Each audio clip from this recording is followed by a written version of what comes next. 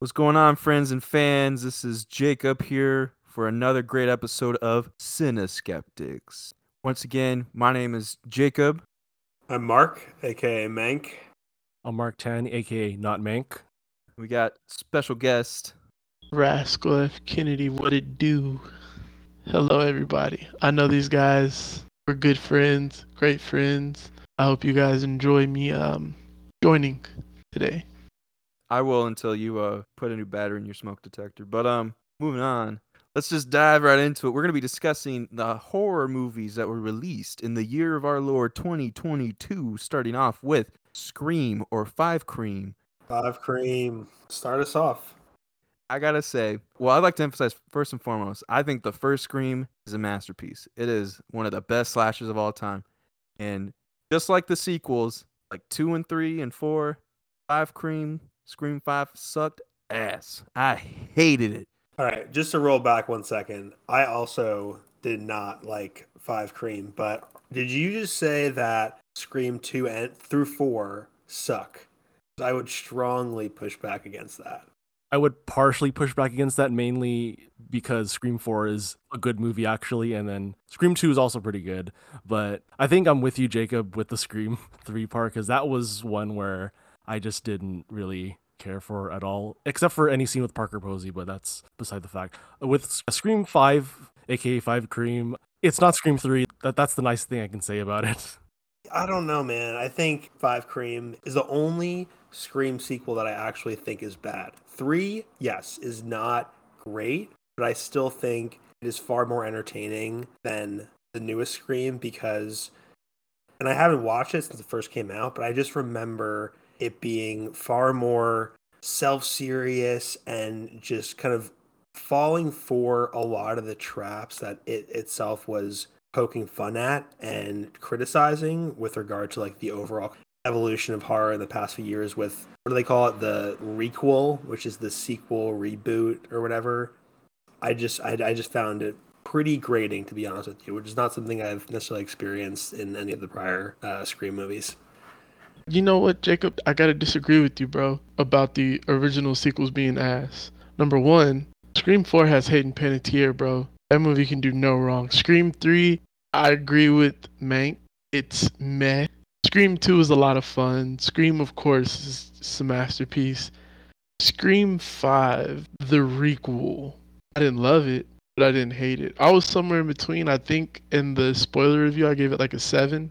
And that was mainly because I actually enjoyed like the side characters. I didn't really enjoy the actual villains. The side characters, Randy's niece and nephew, shit like that.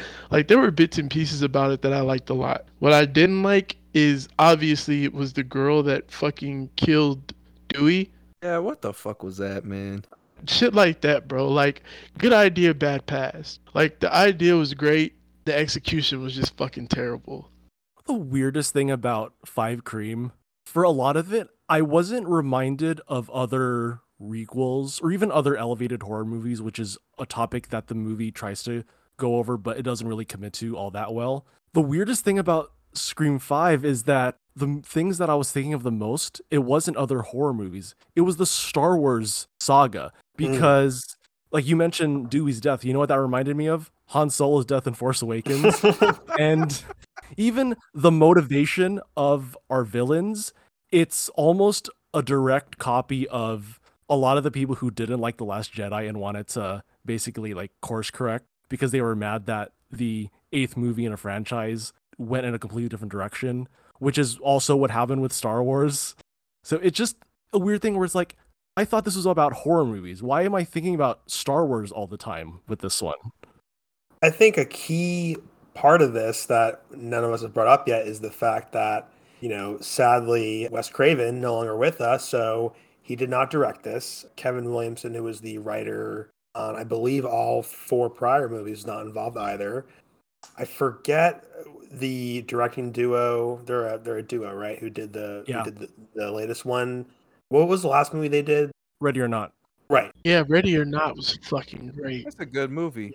Yeah. I really felt like it continued to kind of, I think, commit the same quote unquote sins that it was trying to really poke fun at. I mean, even down to bringing Sydney back in such a insignificant role was very much something that you could have seen them commenting on, as if, in the requel you're going to bring back a beloved character for the fan service. And I'm pretty sure she's not in the next one. I remember hearing there was some like behind the scenes drama or disputes in terms of like her character and her influence in the role in the new one. But like, I don't blame her for not coming back, because what's the point in shoehorning in a quote unquote legacy character if you're not going to really do anything with it? And when they do something with one of those characters like Dewey, it's more of for a shock factor and not really in any meaningful way. So kind of like Luke Skywalker in the new Star Wars trilogy. Holy shit, Mark, you're on to something. I feel like it's even worse with this one, because at least with stuff like The Last Jedi, like Luke Skywalker was a fairly major character. In this movie, Sydney is almost a tertiary character. She basically doesn't matter. And it's not even like the villains are trying to get back directly at her. They just want to just do it again with another group of people, with some of them they just happen to be the descendants of the killer from the first movie. Yeah. I think the weirdest part is it was like they decided to do it for just like the biggest like dweebish reasons. It was just like, hey man, we like these guys. Freaking, we like the guy who played Shaggy. We're gonna fucking mimic his shit. It's like, bro, what the fuck is that? Like, come on, like, give us some meat on this here, not this goofy ass incel nonsense, doo-doo supreme. And Mark, to bring it back to the Star Wars thing, like they essentially remade the ending of the first Scream, but thought they could get away with it because they were directly poking fun and calling out at it, which I don't think kind of forgives the execution of it being so lackluster. And Jacob, to your point, fairly goofy, which is kind of crazy to say considering how goofy the entire franchise is. Yeah, like the entire franchise is kind of like a horror comedy in a way. So for them to kind of fumble that whole idea and concept in such a goofy ass way it's an insult to the fans. It's an insult to the legacy of Wes Craven, because that was kind of like, after Nightmare on Elm Street, that was kind of like his brainchild in a way. So they kind of like shitted on his legacy, which is weird. And while we're talking about Star Wars and we're talking about the newer trilogy and all that other shit, shout out to Rian Johnson, because without you, bro, we don't exist. Shout out Rian Johnson. Brick's a damn good movie. They almost name drop him, but they don't. They just basically refer to him as the director of Knives Out. It still gets the point across that, yes, we are trying to remind the audience of the Star Wars trilogy, even though this was all about requels and very briefly elevated horror movies. And even the elevated horror stuff, the only time that really comes into play is just name dropping like A24 movies like Hereditary or other stuff like The Babadook. It's not like the movie's really grappling like what that means when you want to be an elevated horror movie. It just feels like another slasher whodunit, like the other 4 movies. Right. What is so funny about that is, again, falling into the same traps that it's trying to expose. Like, it is such a product of the current kind of media and entertainment landscape where everything is so self-referential. And shout out to my girl Audrey, a Xerox of a Xerox of a Xerox. Like, it is so consumed and concerned with the Easter egg and I understand that reference. I know what he's talking about when they say Jordan Peele, or like you said, the director of Knives Out. And honestly, I almost wish that they tried that. Like, obviously not hire Rian Johnson, but I mean, honestly, it could be pretty fucking sweet. Just try to do something completely different than what has come before, and that may be more polarizing and subversive. But what would and I know James would probably gouge my eyes out because I know he's kind of wishy-washy on the whole elevated horror movement and subgenre, but like, what would that look like in the Scream world? At least it would be different, and it wouldn't be copying things that came before just for the sake of kind of being a little more edgy. Like, imagine, I mean, we're probably going to mention this movie in detail later, but I feel like a good example of a horror movie that leans between elevated horror and more like crowd-pleasing scares is Smile. That one, it feels like every time they do a jump scare, it's actually like for real. Like, they're not half-assing it. But then when they're actually talking about stuff like trauma, it is treated genuinely seriously. I feel like if Scream really were to be made more smartly, it would look more like that movie. Right. I think we should use that as a segue to move on to Smile, but any last thoughts from Jacob or Rascal? I think that Five Cream would have been a lot better if they would have been straightforward with, instead of the two killers, instead, because like how many times have we seen the duo killers in a Scream movie? Scream 3 is the only one that isn't dual Yeah. killers. All the other ones have had multiple. And it's multiple killers. It's always extra shit. I think this would have been a lot better if it would have been just very straightforward, one slasher, and not the goofy ass motivations. Your mom fucked my dad. Mom left me whenever I was a kid, and all this other shit. If it would have just been a very straightforward, I fucking hate these people.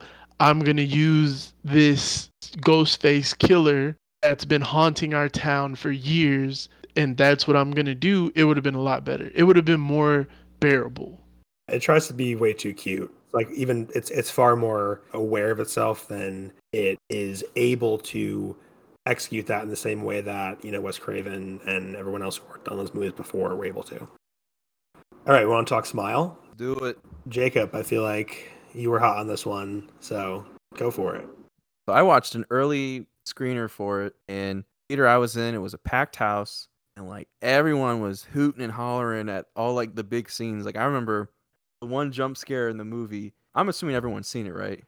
I have not, but you are free to spoil my guy because I'm gonna watch it regardless. The trailers have also kind of spoiled more of the movie than it should have. There were a lot of key jump scare and like memorable moments that were spoiled in the trailer. The one I'm immediately thinking of is when she's kind of having a hallucination of her sister coming out to the car and her neck bends all the way around. That fucked me up seeing that trailer in theaters, but also it was still so effective in the actual movie. The one jump scare that made everyone in the theater like jump and yell was the one when Sosie Bacon's character, I can't remember the character's name. The characters weren't very memorable, I will say. You don't go to those movies being like, oh yeah, I'm here for the performances. I'm here for the actors, because the acting job was doo-doo. But the scene where she's like trying to like listen in on the audio during the very beginning of the movie, and I forget what was being said. It was like saying Rose was her name. It was Rose. And it was saying Rose, yeah. Rose! Right. And it's like zooming in so close on the laptop screen on just like this very specific part of the audio clip. And then it like cuts so sharp to this ghoulish ass woman. I mean, I was in the theater like, oh, fuck.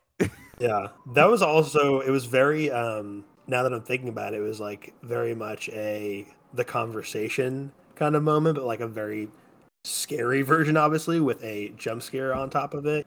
But the moment for me, I think a lot of the jump scares after that one were effective. I wouldn't say that they were amazing, but I think where Smile really succeeded was in the way it built tension and dread throughout, especially that scene when she thinks that the alarm in her house is going off and the home security company calls her, and it starts to segue from it being totally fine to a more malevolent thing, and the one on the phone asks her, are you sure you're alone? And tells her to turn around. And like I'm getting chills thinking about it now. I think that stuff was so good in that movie. Yeah. That was like a great PT moment there. Shout out Hideo Kojima. That moment I was like, oh damn, this is some fucking spooky ass shit. And there was another movie that came out this year where I had the same thought. Because all the other movies that came out this year, it kind of gave you some time to breathe. Where Smile, it was like, put your damn face in the mud. And then giving you like a second to breathe anytime the actor that plays A-Train or the cop ex-boyfriend came on screen. Anytime they were on screen, it was like, oh yeah, this sucks. I still can't believe they put A-Train in that fucking movie. That's really why I'm just gonna wait on it to be on Paramount Plus, because fuck. Like, why is he in a horror movie? Why is he in anything other than The Boys? He basically plays himself, honestly. Like a slightly scaled back version who just becomes A-Train about halfway through the movie with the way he treats his fiance. Shout out A-Train. Shout out A-Train. Wait, who is that? I heard a voice. It's A-Train. The ghost of A-Train. No, it's not the ghost of A-Train. It's James Preston Poole. Hey, fellas. Sorry I'm late. Yee. We talking Smile? Talking Smile. Talking A Train, more like. Well, until we start the A Train podcast, I can hop in here and give a couple thoughts on Smile. It sounds like the temperature on this one is that y'all are mostly liking it.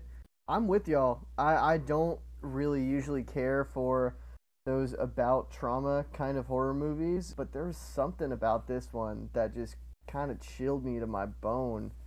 I feel like even from the very opening scene with that one girl, it's like you can already see like that whole thing is pretty tense. And then even when it gets to the credits, I've never seen a movie where I got so much dread just from seeing the studio's name like presents, like Paramount Presents. Because that was the one where you got time to breathe, but then you're breathing because you're basically trying to like come away from the shell shock of the big death scene that happens. Yeah, I'm kind of conflicted on the ending because one, I didn't see it ending any other way that would have really been satisfying. I'm kind of a sucker for, I don't know if we would call it, or I would call it, mean spirited, but I kind of love a really bleak horror ending. But I think it kind of creates an interesting conversation or paradox in the way that, not to totally spoil anything here, I know we kind of have talked about some scares, but the way a certain character's fate ends up, juxtaposed with all the talk about trauma and overcoming it and facing it, it kind of left me with somewhat of a really bleak note, like, okay, this is all there is at the end of a really traumatic life. I don't think it's saying that necessarily, and I think the movie is not actually, despite all its talk about trauma, is actually super concerned with like saying something meaningful about it, so much it is trying to use that as a channel to really create a lot of tension and dread and fear. I don't know if anybody else felt the same way, or if maybe I'm just kind of going a bit too deep into something that maybe not be that deep. I kind of feel very strongly that the movie was effective in that department because you see so many of these elevated horror movies, so to speak, that talk about things like mental health or whatnot, but give this easy catharsis at the end. And it kind of course, without spoiling anything, it made the movie stick with me much more to kind of be like, yeah, mental illness is a bitch. Shout out mental illness. Yeah, for real. Sometimes these demons can't be fought with a simple third act. I forgive you, or I'm going to use this tool to get through this kind of thing. And that's what makes Smile so special and what makes it so scary, because that shit has stuck with me for very long after I've seen it.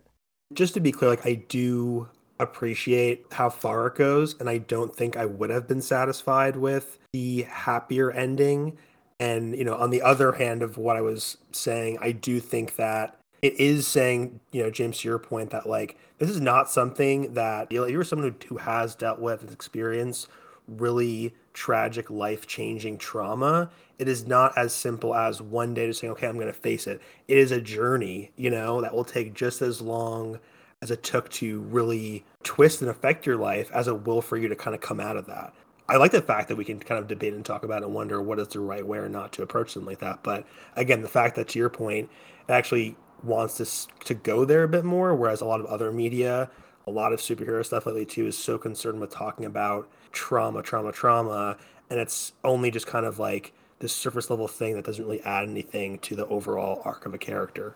Mm-hmm. I was gonna also add here that like the true ending to like the kind of the book end to like the whole message regarding trauma is that immediate aftermath once like that kind of like it starts to kind of move into motion, right? And then she makes it back to the apartment and everything, and then maybe like just the everything after that could correspond to just kind of like how everything had kind of progressed earlier, because everything that kind of preceded the movie preceded that's like the end scene, I don't really feel like it would make much sense to kind of end off on like everything is okay. It had to end like, damn, you've got fucked up. And Rascal, close your ears for a minute. I got one little comment to make. Like I said, man, if you gotta spoil it, spoil it. I'm gonna watch it regardless. Tall woman. What the fuck was that, dude? That shit was crazy. It's funny, just that day, I was joking with someone about the Tall Girl movies on Netflix, so I feel like that was funny, but that was highly disturbing. it felt like you were playing some really twisted, like Silent Hill horror game. Shout out Silent Hill. I don't know if there's anything else that we wanted to say about Smile, because I wanted to pivot to something that's a little bit more goofier, which would be Bodies, Bodies, Bodies. Anyone have any last comments on Smile? So did y'all talk about the cat kill? No. Oh my god. So that specific moment, if you've seen the movie, you'll know what it is. Listeners at home, cover your ears if you don't know about this. There's a scene in the movie where the protagonist is going to her nephew's birthday party and her cat has gone missing, and she hands the nephew the present, and inside is the dead body of her cat, and nobody believes her that she didn't put it there. And that scene just put me in the worst headspace because it is horrible to imagine being in that situation where you just can't explain what happened, right? That's the kind of horror that really makes me shake a little bit. You could have just said the dog did it. Yeah. I think that part too, and this is where the movie is really good at exploring mental illness and the effects of trauma on people in the way that it really kind of highlights if you don't have a good support system around you, like the way that people in her life were gaslighting her and she was crazy and not believing her.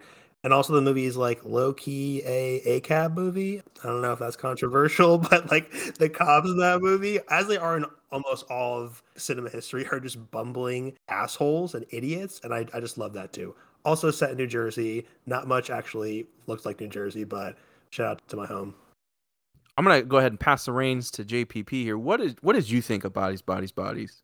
So I saw Bodies, Bodies, Bodies at the South by Southwest premiere before any marketing or anything came out. And I think the marketing pretty badly misrepresented what the movie is. That's one of those movies that's really fun to see with a big audience.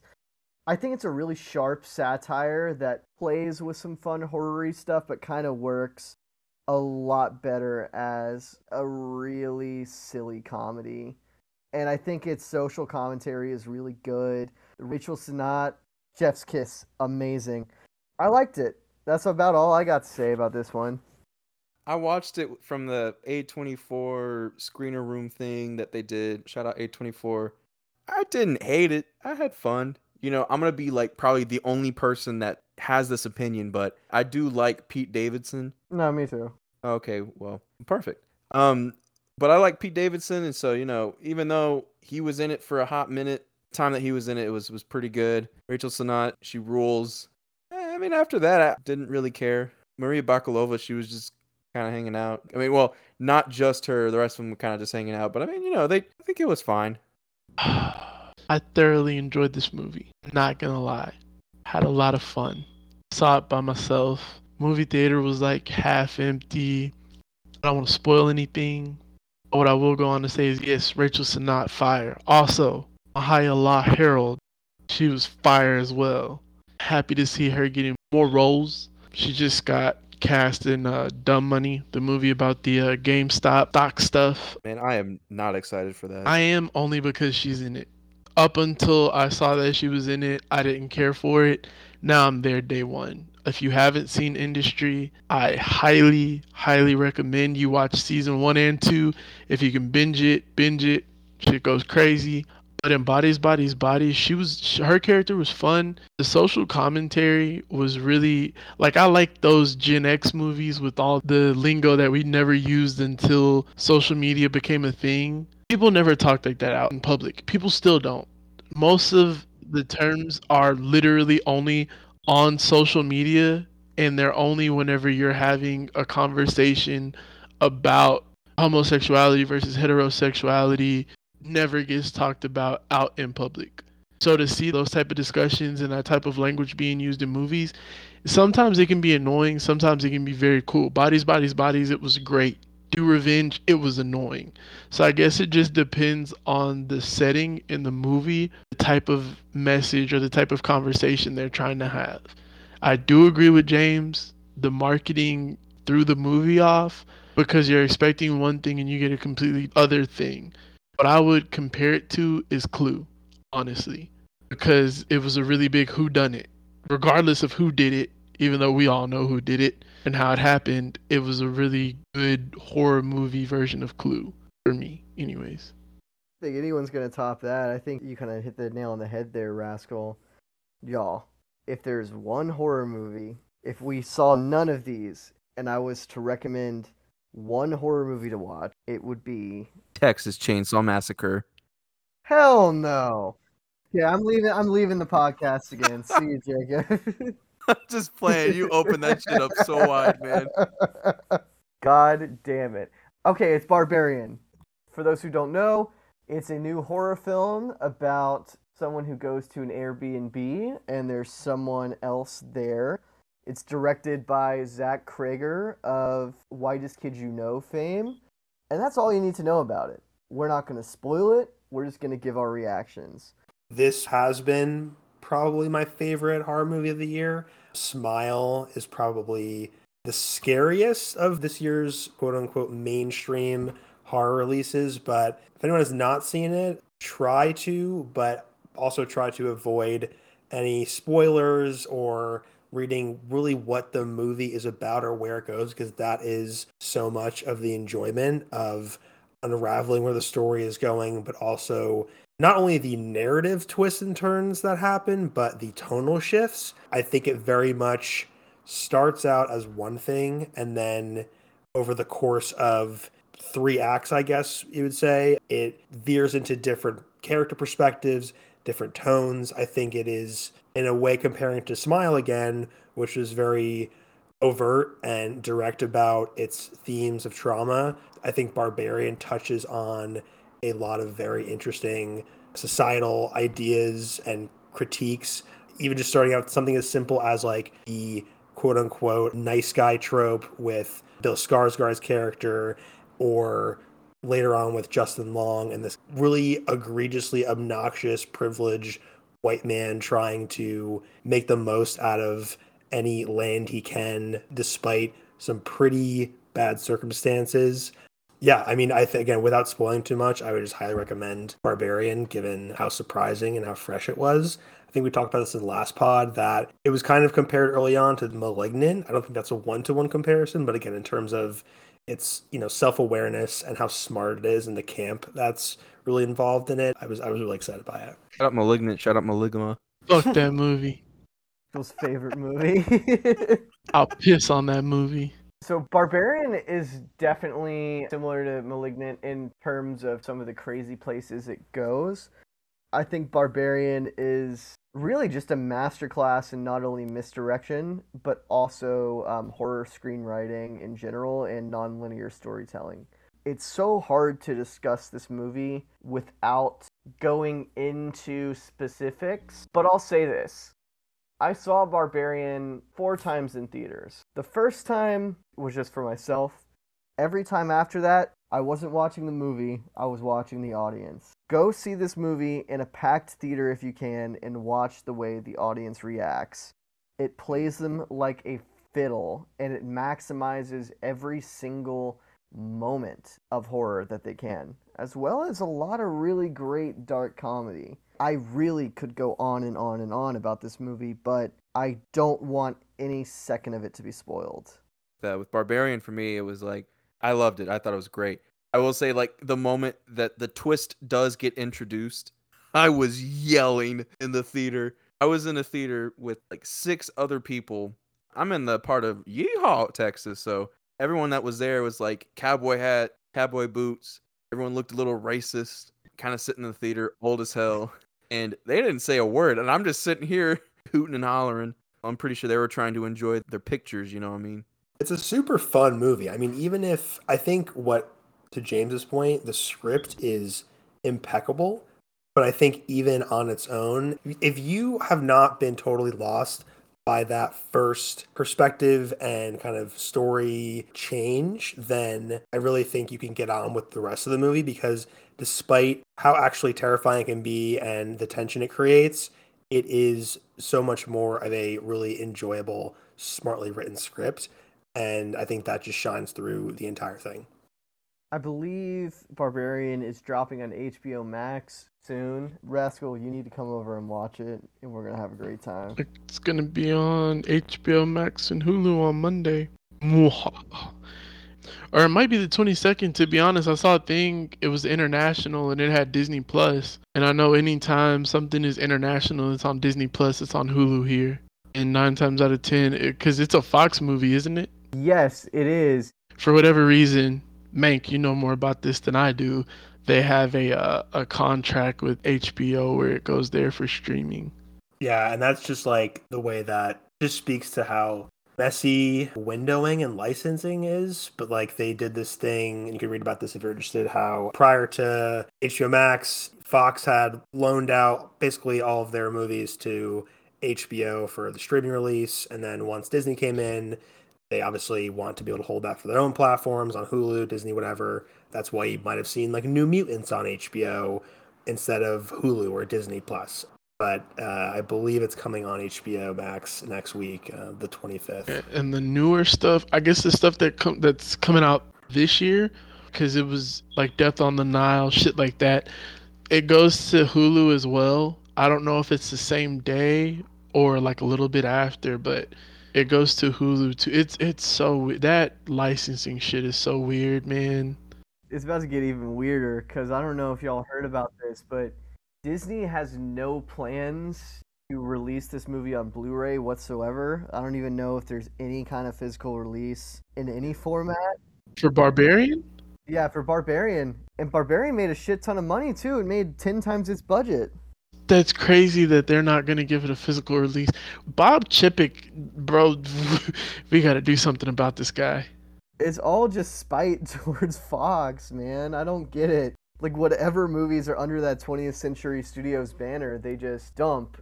But the moral of the story is, if you haven't seen Barbarian yet, watch it on streaming and then demand a physical release. Or don't demand. I'm not gonna make our audience go full, fan base of a certain director, but That we love. that we love. Zack Snyder. Oh my Hey, God. man, hey, I appreciate that. Because fuck those people. But yeah, we do like Snyder, but fuck those people. I don't like Snyder. You like Justice League. We'll talk about this next time. But yeah, we're pro Snyder, anti Snyder cultists. But anyways, just watch the movie on HBO, get those streaming numbers up, and that's gonna be what makes them pay attention. Are we talking about Maligma or X? Oh, holy shit, we haven't talked about X. We'll get to X, but you said Maligma. That reminds me, we need a Rascal Malignant rant. Fuck that movie. Fuck Gabriel, little piece of shit. Like, I'm not gonna lie, that movie fucking drove me up a wall because the mom gave Earth to Gabriel and girl, and she saw that and gave her up for adoption. That was a part that I didn't understand. I don't know, bro. There was a lot wrong with that movie. The kills were fucking amazing. I'm not gonna take that away from the movie. The way Gabriel came about, the introduction of the plot twist, there was just a lot of shit that wasn't very James Wan. No, I feel that it's definitely nowhere near as scary as any of his other stuff. And for the audience at home, I just want to make it clear, Rascal is down with crazy horror movies. Him and I talk about this shit all the time. So don't come on this podcast and be like, you didn't get it. No, he got it. He just didn't like man. it. Again, I like the idea of Malignant. I don't enjoy the way that certain shit is done. I mean, there's just some shit, like we talked about Scream. Like, there are ideas out there, but sometimes the execution is just fucking bad. And this was one of those movies where the execution was terrible. I might not know how to execute it better than they did. Somebody out there knows how to execute it better.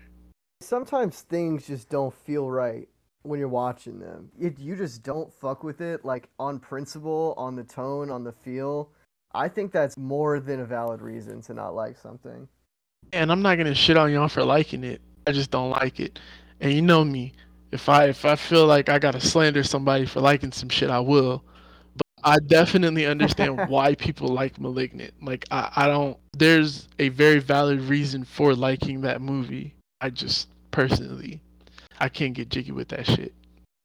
Do y'all want to do just a quick little bit on Texas Chainsaw Massacre from earlier this year? Because I feel like we got to talk about this. That was so bad. That was the cinematic equivalent to a goddamn car pileup while you're trying to get to work at 8:30 in the morning and you got work at 8:35. Man, I love watching those though. I'm not gonna lie, I didn't hate it. Talked about it last time. I didn't hate it. I mean, I didn't finish it. I got like 30 minutes into it, and I said, fuck this movie. Like, y'all have at it. Like, I got it. Gentrification, whatever. Fuck that movie. I'd like to make a quick disclaimer, though, before we get into the hot and heavy. Elsie Fisher is innocent. Everything else is fair game. True. Man, I don't even have like much of a rant to do for this movie because it kind of like speaks for itself. I'll say this. I've liked every single Texas Chainsaw Massacre movie, even the absolute trash ones, for one way or another, just because they all have that kind of grungy, hillbilly horror vibe to it. Like, that's my shit. I love that. This one had none of that, and it wasn't entertaining on its own right. Its commentary was bullshit, in my opinion, because it wasn't coming from anywhere genuine. At the end, they just decide to have Leatherface go on this like massive killing spree. Like at one point, I think he like chops up like 30 people in a party bus, which was fun to watch, but you know, it misses the whole point. The whole point is that Texas Chainsaw Massacre was about the kind of shit that could happen if you got stranded in one of those fucked up little Texas towns where there's nowhere to go. And I wasn't scared with this. I didn't find it funny. I found it insanely disrespectful to the whole independent spirit of the original movie. And I don't think it added anything. All it did was kill the possibility of us getting a Texas Chainsaw movie for a long time. And that sucks. I was going to quickly make a comment about how it's kind of ironic how a movie with a message about gentrification was released by Netflix, who essentially kind of gentrified the cinematic landscape from being a very open environment, I would say, to being like you have to like pay for entry with like the subscription services. I mean, hell, when I was a kid, I used to be sneaking into theaters all the time, watch multiple movies in a day, but I can't do that anymore because everything's on a streamer anyways. Facts. You're not lying. You're really not lying. Holy shit. Jacob, you just said some really, really like, bro, no, think about what he just said, though. Netflix gentrified the Texas Chainsaw franchise. Well, and gentrified the like whole landscape. Bro, they, like, whenever you really think about it, in terms of gentrification, streaming services literally gentrified everything that we've known as cinema. Sure, you get a ton of shit, like, we have access to a ton of shit at one time. I get the benefits, just like there are benefits to gentrification. But for the most part, you push out independent directors, independent writers, independent studios. Like, these things are almost non-existent. I think the other problem is just that back when streaming wasn't really a thing, where the hierarchy of cinema was basically movies released in theaters and then movies released straight to video. Now, when you have all these streaming platforms, there's not much of a difference between like the big budget movies and like the cheaper, like low quality one. It's really just up to you now to just figure out like, oh, is this a movie I should be watching? And sometimes like you don't even get to decide because Netflix will just do all that stuff for you because of all the algorithms. So yeah, this is clearly an issue outside of horror specifically, but since horror is in the umbrella of cinema, it's affected hugely too.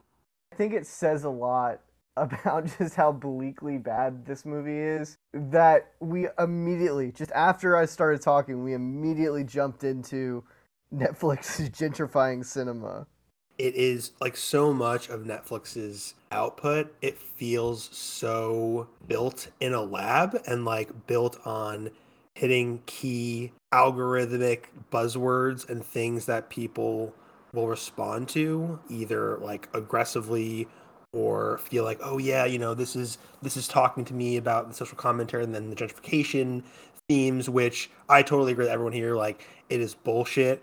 You know, it is such bare bones effort in terms of what it's trying to say, and even a very weird, really kind of distasteful integration of school shooter backstory with Elsie Fisher's character and like going through that trauma, and that's why she doesn't like using guns. I just don't necessarily know how that fits in with that particular movie, but also like the lineage of Texas Chainsaw movies, which, as I said in the last pod, I'm not the most avid follower of, but at the same time, it felt very out of place. I think for me, the only reason why I didn't hate it was that my expectations were so unfathomably low that when I watched it, especially got to the end, I think the end is the only real redeeming factor, because going back to what we were talking about in the beginning about kind of mean spirited endings, it really leaves you with this super upsetting shock factor of holy fuck, like they actually did something cool and interesting, but unfortunately it was the absolute last shot. Of course, it kind of obviously harkens back to the original ending, and Sally driving away in the truck with Leatherface in the background. It's a much less impressive or iconic version of that, but I thought with the self-driving Tesla car, it was kind of that was the best version of it, what it could have been. Everything else was so sloppy and ham-fisted. Out to hand-fisting movies. Dude, you need to calm down. Cineskeptics are gonna break up live on the pod in front of Rascal. It's all my fault. All right, moving on. The Black Phone. Y'all seen this one? Y'all like it? Yes. I'm the only one that hasn't seen it, I think. Menk, what'd you like about it? I really enjoyed obviously doing the Stephen King analogy is pretty basic and easy, considering, that his son was involved in the film based on, it was a short story or a book? It was a short story. Yeah. So it definitely had that it factor with the young kids. And I thought it was also, Ethan Hawke is such a, probably, one of my favorite, if not my favorite actors, celebrities, personality, just such an interesting, talent. And I thought what he brought to Black Phone was very interesting and kind of not like what you would have seen with other prior quote unquote serial killer characters. And I really loved the supernatural elements of it. I thought the kids were fantastic. Yeah, it was just a very, very unique horror movie that came out this year. I don't think I was particularly scared by it. There was one scene with one of the dead kids floating in the corner that sent chills down my spine. Not to say that it was not a successfully scary film. Wasn't the scariest for me, but yeah, those are my kind of top thoughts on that. Scott Derrickson has such a way with making these very textured, lived-in horror movies, which I think it's almost strange to me that he hasn't adapted a Stephen King novel yet, because he's so well equipped to do it. I really enjoyed this movie. It didn't majorly scare me in the moment, but it just lingers with you because it knows exactly how much to show and how much not to show. Like, its opening scene involves a kid, winning a baseball game, and then he's walking home, and then suddenly this van just pulls up and it fades to black. That's all you need. And it's about 10 times more chilling if we had saw the kidnapping. Sorry, I'm rambling. Here's the real reason I really like the movie, right? Rascal and I are from Houston. One of the stories I grew up hearing about was about this serial killer in this area named the Heights in the late 60s, early 70s. His name was Dean Corll. He worked at a candy shop, and he would kidnap and murder children. And whenever he did this, the parents would just assume the kids went missing, because that happened all the time in the Heights. That story stuck with me for so long, and this movie, despite being set in Colorado, it had that just chilling, real vibe to it. And I really appreciated seeing this real-life folklore, and of course embellished with supernatural elements, but this real life folklore, or at least drawn from real life figures like Dean Corll and other serial killers, be brought to life. And I think that realism kind of made it effective for me. I have not watched it yet. It's on Peacock. It's on my to-do list. I'm definitely gonna watch it. But from what James just said, and then from watching the preview, I definitely do get Candyman vibes, because Candyman was a very, very real, Candyman's a very real story in Houston. Like, it's a very telltale that parents do tell their kids about here, because it's basically our boogeyman. If you grew up in the town Jeffrey Dahmer was from, and your parents tell you this story about Jeffrey Dahmer as if he's the boogeyman, So the Candyman is our boogeyman because that's our story. That's our, our horror story. That's our don't talk to strangers. It's a very real thing in Houston. So I definitely do get those vibes from Black Phone, and maybe that'll help me look at the movie very differently. Absolutely, man. Yeah, I think even the tagline for this movie is basically "Don't talk to strangers," right? There's some variation of that. Yeah, something like that. Mark, what'd you think? Yeah, so I didn't get to see this in theaters. I only got to see it when it premiered on Peacock. I actually quite like this movie for a lot of the reasons that you mentioned, James. This feels very lived in, like just from the production design, just from the costumes, just seeing the 70s period, not treated like it was a movie made in the 70s. It was almost like we're seeing it as it's happening now. Like it's pretty refreshing compared to some movies where it's very much about trying to emulate the 70s aesthetic, stuff like X.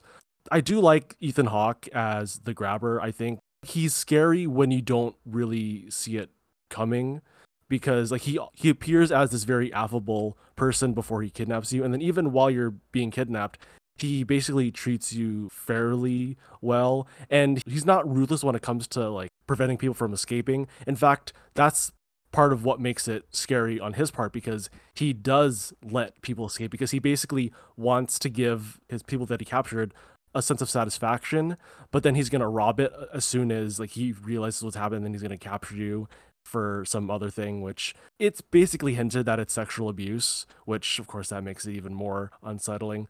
But I think the stuff that really stood out to me, it wasn't even the stuff with the grabber, it was actually like all the other abusive characters, mainly the main kid's father, where early in the movie, like you see him basically reprimand the sister for just going out. And like that scene, just to see how fuming he was and just how casually he did it, it just seeing that, like it was just so terrifying to me, like because that's clearly the kind of stuff that could actually happen. Yes, obviously there are cases where people have been kidnapped by other people, but this seems even more nonchalant than that. And I think it's that type of focus that the movie does.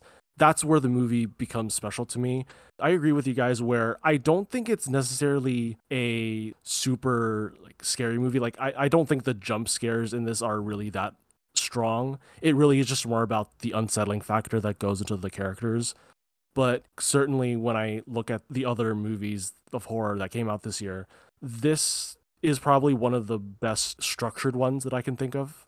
Yeah, I completely agree with you, Mark. Just like Rascal hit the nail on the head with Bodies Bodies earlier, you hit the nail on the head with this one.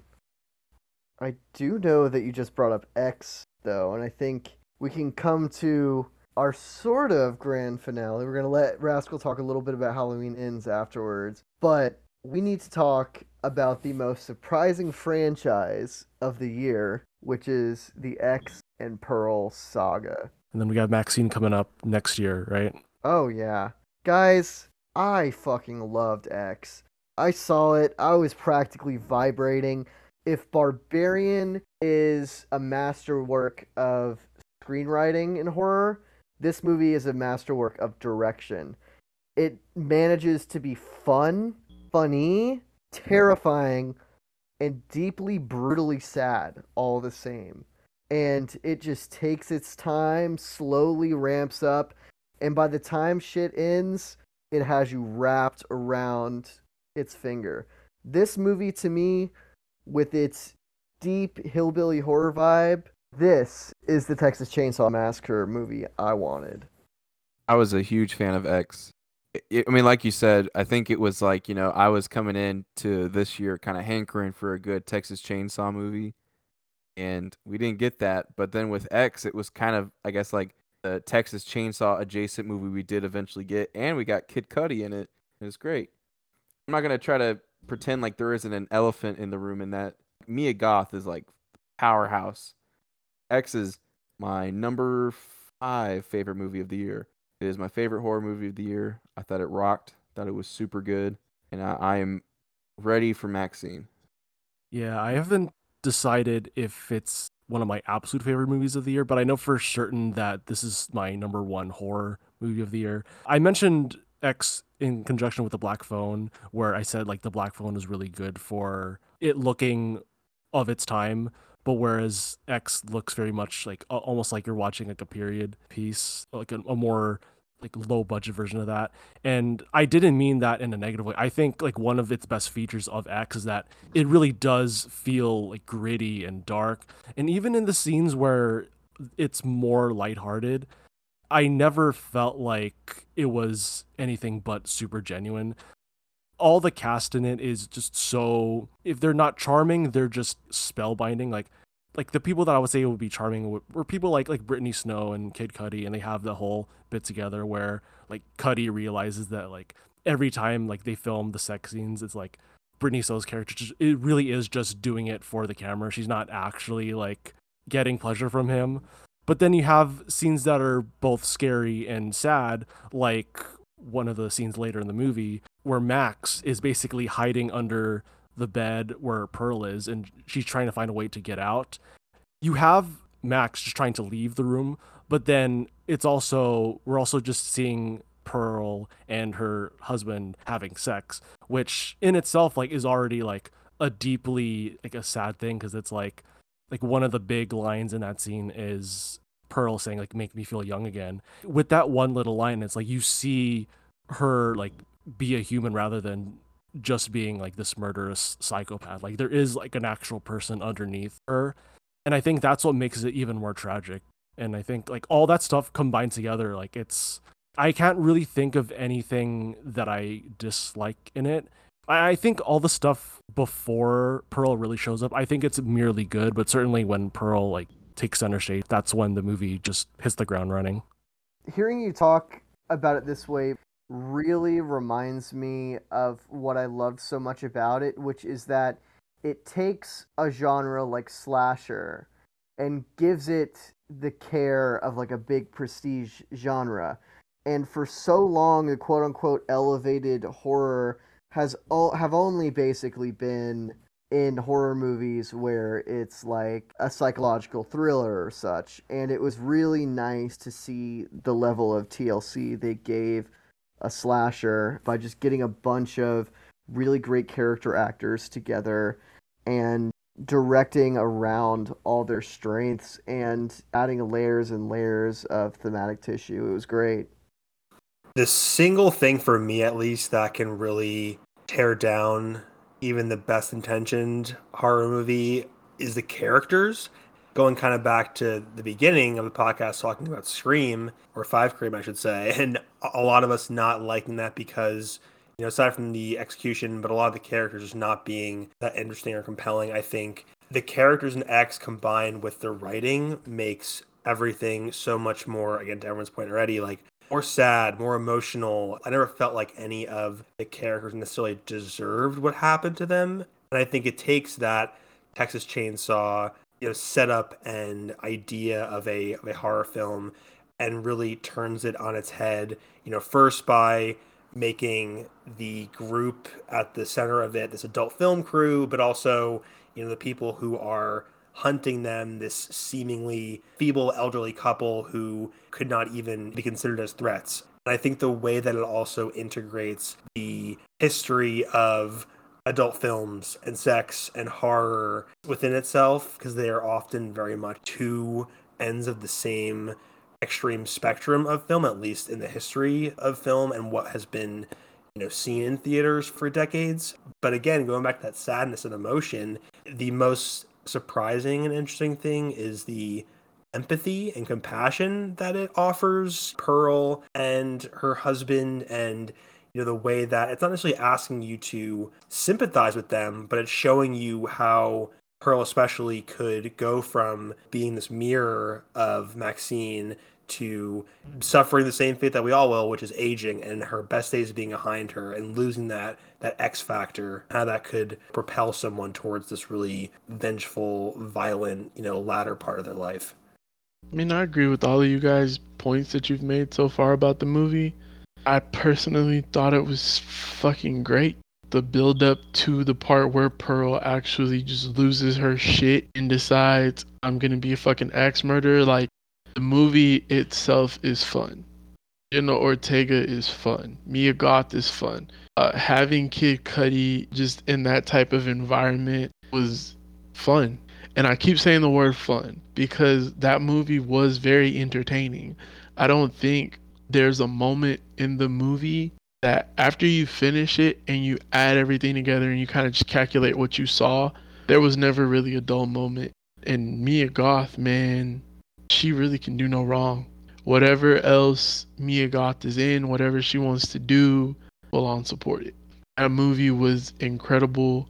The point of aging and getting older, like, people lose that edge, they lose that kick, and some people will do literally whatever it takes to get that back. And I think that kind of leaned into some of what the movie was about. Her just wanting to feel young again, her just wanting that adrenaline rush to do things that she did whenever she was younger. I enjoyed it a lot. I think we can all come to a consensus here that X is the shit. It is my favorite horror this year for sure. Oh, I just wanted to just briefly talk about Rascal. You mentioned how this movie, it's very focused on the idea of getting older, which is also the basis for why I think the landslide needle drop is probably the best scene of any movie this year, because like that's one where it's just people just hanging out and just listening to the song. And of course, given the content of that song, it even has the lyrics like, I'm getting older too. It just felt like such a perfect choice, and I didn't even realize how perfect it was until like you described it, because like Landslide obviously it's a classic song, but I think just talking about this movie, it just made me realize just how much more perfect that scene was. That's my favorite scene of any movie this year, without a doubt. It transitions things from being this fun horror movie about porn to being something much different, and I loved it. I think we can move on to Pearl here. I mean, we all kind of agree that X is great, but then we get to Pearl, and I think that's kind of when the tide shift a little bit. A whole lot to say on Pearl. I think it's a great character-focused horror movie. Mia Goth is fantastic. It has as much meta commentary about cinema as X does, which is a whole other conversation entirely. There's really just not much to it other than that. It's just a great villain movie. I liked it, but it ain't X. I got a buddy from high school who I follow on Letterboxd. He wrote this review, and I share the same sentiment, and it's Mia Goth put in too much effort for a movie with very little going on. Because Mia Goth was really great in this, but I was just so withdrawn from everything that was kind of happening in this movie. I will say the last, I'm going to probably say like 30 minutes, where it really is Pearl's dissension, I would say is like the best kind of atmosphere shifts I have felt in a movie. Even like that very end little monologue, I was just sitting there like in chills. I was like, the other person in the room, I was like, you got to get out. You got to fucking dart. Get out the door right now. I think Pearl would have been a lot better if the rest of the movie, very much like the last 30 minutes of the movie. I think that's probably my only real comment on it. Ty West knows what he's doing. Great filmmaker, but X felt like it was on all the time. And Pearl, you could tell, was kind of written very quickly and shot on the same sets just because they had extra time. And, it turned out great for that. But it's not as intelligent and subversive as X. But it is good. Worth a watch. I don't know if anyone else has anything to say about Pearl. I haven't seen it, that's why I haven't said anything. Same. Mank, I know that you wanted to say a quick word about Hellraiser. Yes.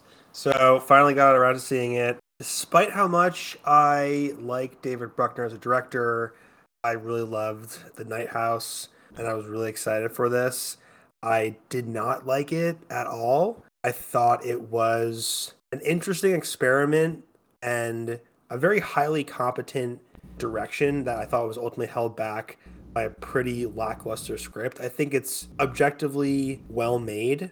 If you've seen The Night House, you can probably see the way that David Bruckner plays with space in a really interesting way. And I think Hellraiser and that lore, and even just like if you've only seen the first movie, the way that rooms open and move and kind of become these portals to hell or another dimension or wherever, the Cenobites are from, that stuff is interesting. But if it wasn't a Hellraiser movie, I think it probably would have been better. Then again, I've only really seen the first one. I've seen other ones probably in passing growing up on cable, so I don't have too much of a real connection to it. But what this version of it lacks is all of that psychosexual stuff is totally gone. It's there in terms of like seeing characters fucking each other, but you're not really getting that kind of cross between the pain and the pleasure and like the real kind of griminess of that first movie. I appreciate them not doing a full rehash of the original, but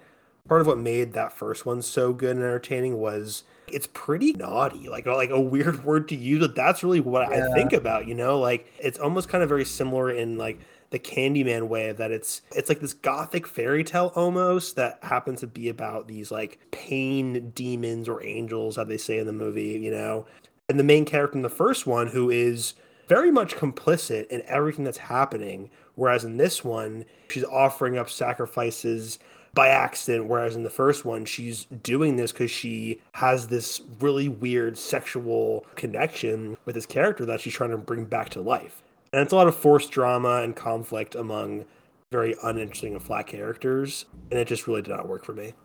I agree. This new Hellraiser, it's a fine horror movie on its own. It looks great. It feels all right. Jamie Clayton is a very good Hell Priest / Pinhead. It's just not a Hellraiser. It's just a random horror movie about a puzzle box. It's fine. I don't think I'm going to be talking about it at all next month, Yeah, and this is where I kind of just often think like I understand the desire to attach your project and your movie to a already established name. It's easy brand recognition. It's easy for people to kind of get in and know what to expect. But going back to what I said originally, like, if this wasn't a Hellraiser film, I think they would have allowed themselves so much more freedom to, subvert those expectations or give people something different. Because as it stands now, it really just feels pointless. And I just wonder when these studios and big companies are going to realize that rebooting, remaking is not quite the easy win that they all think it is, because you're really pigeonholing yourself. You're already creating so many expectations that are often impossible to meet. That leads me right back to my statement that I always make about these reboots, these requels. In 2009, they remade Friday the 13th, and that still remains to be, out of all of these remakes, all the Halloween remakes, Hellraiser, Chucky, Leprechaun, whatever the fuck, that 2009 Friday the 13th still stands tall because it grasped the story of the original and it held on to it for a little bit, and then it told its own story.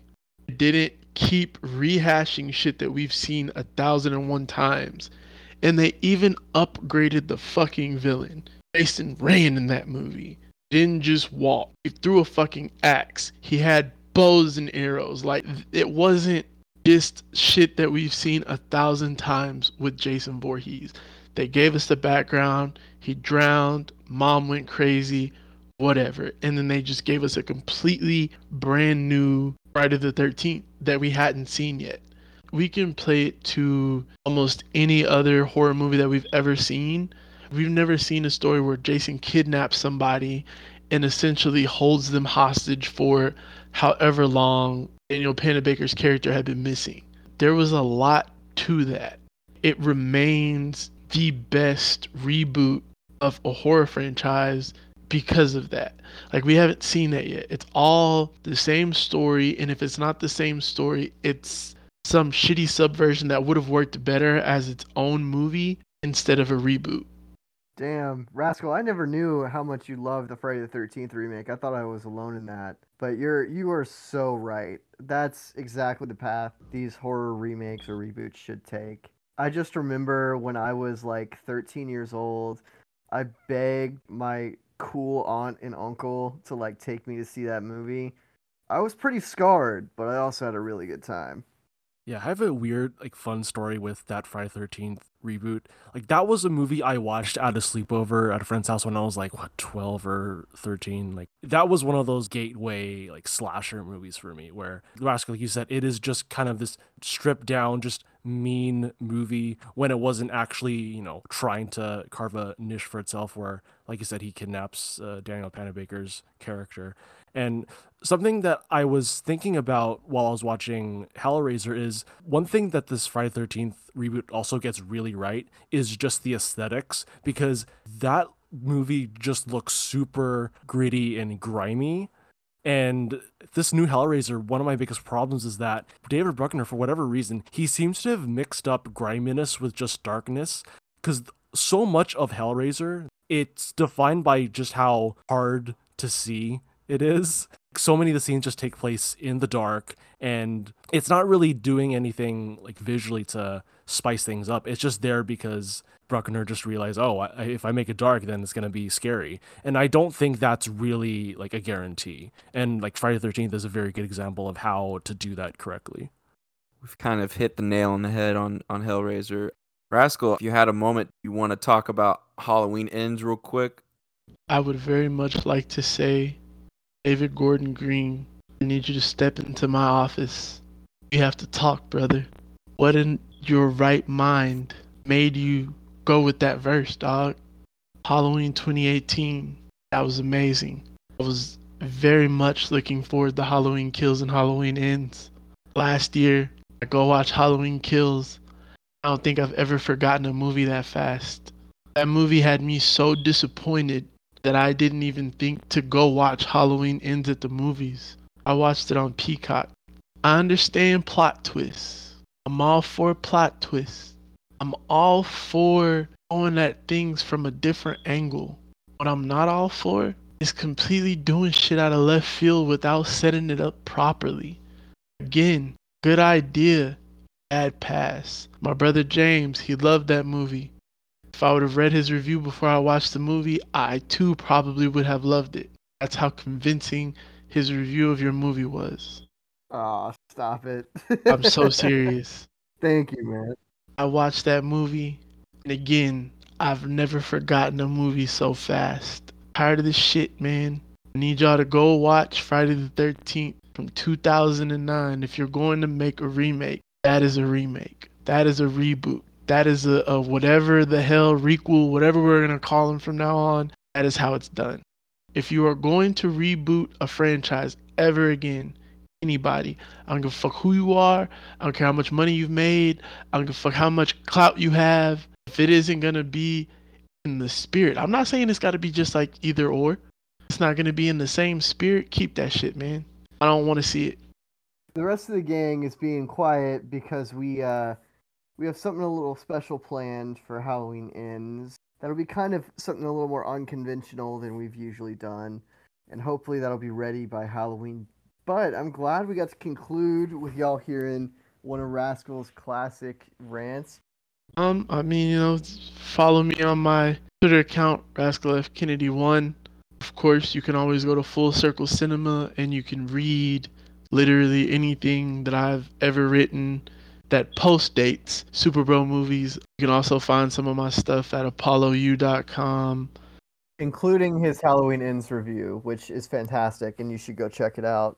I'm going to more than likely be on Cineskeptics more than once. Anybody that listens to this pod, thank you for listening to my brothers. These guys are amazing. I love them. You should love them too.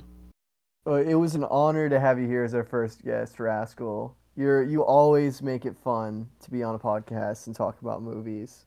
Anyone else have anything they want to plug today?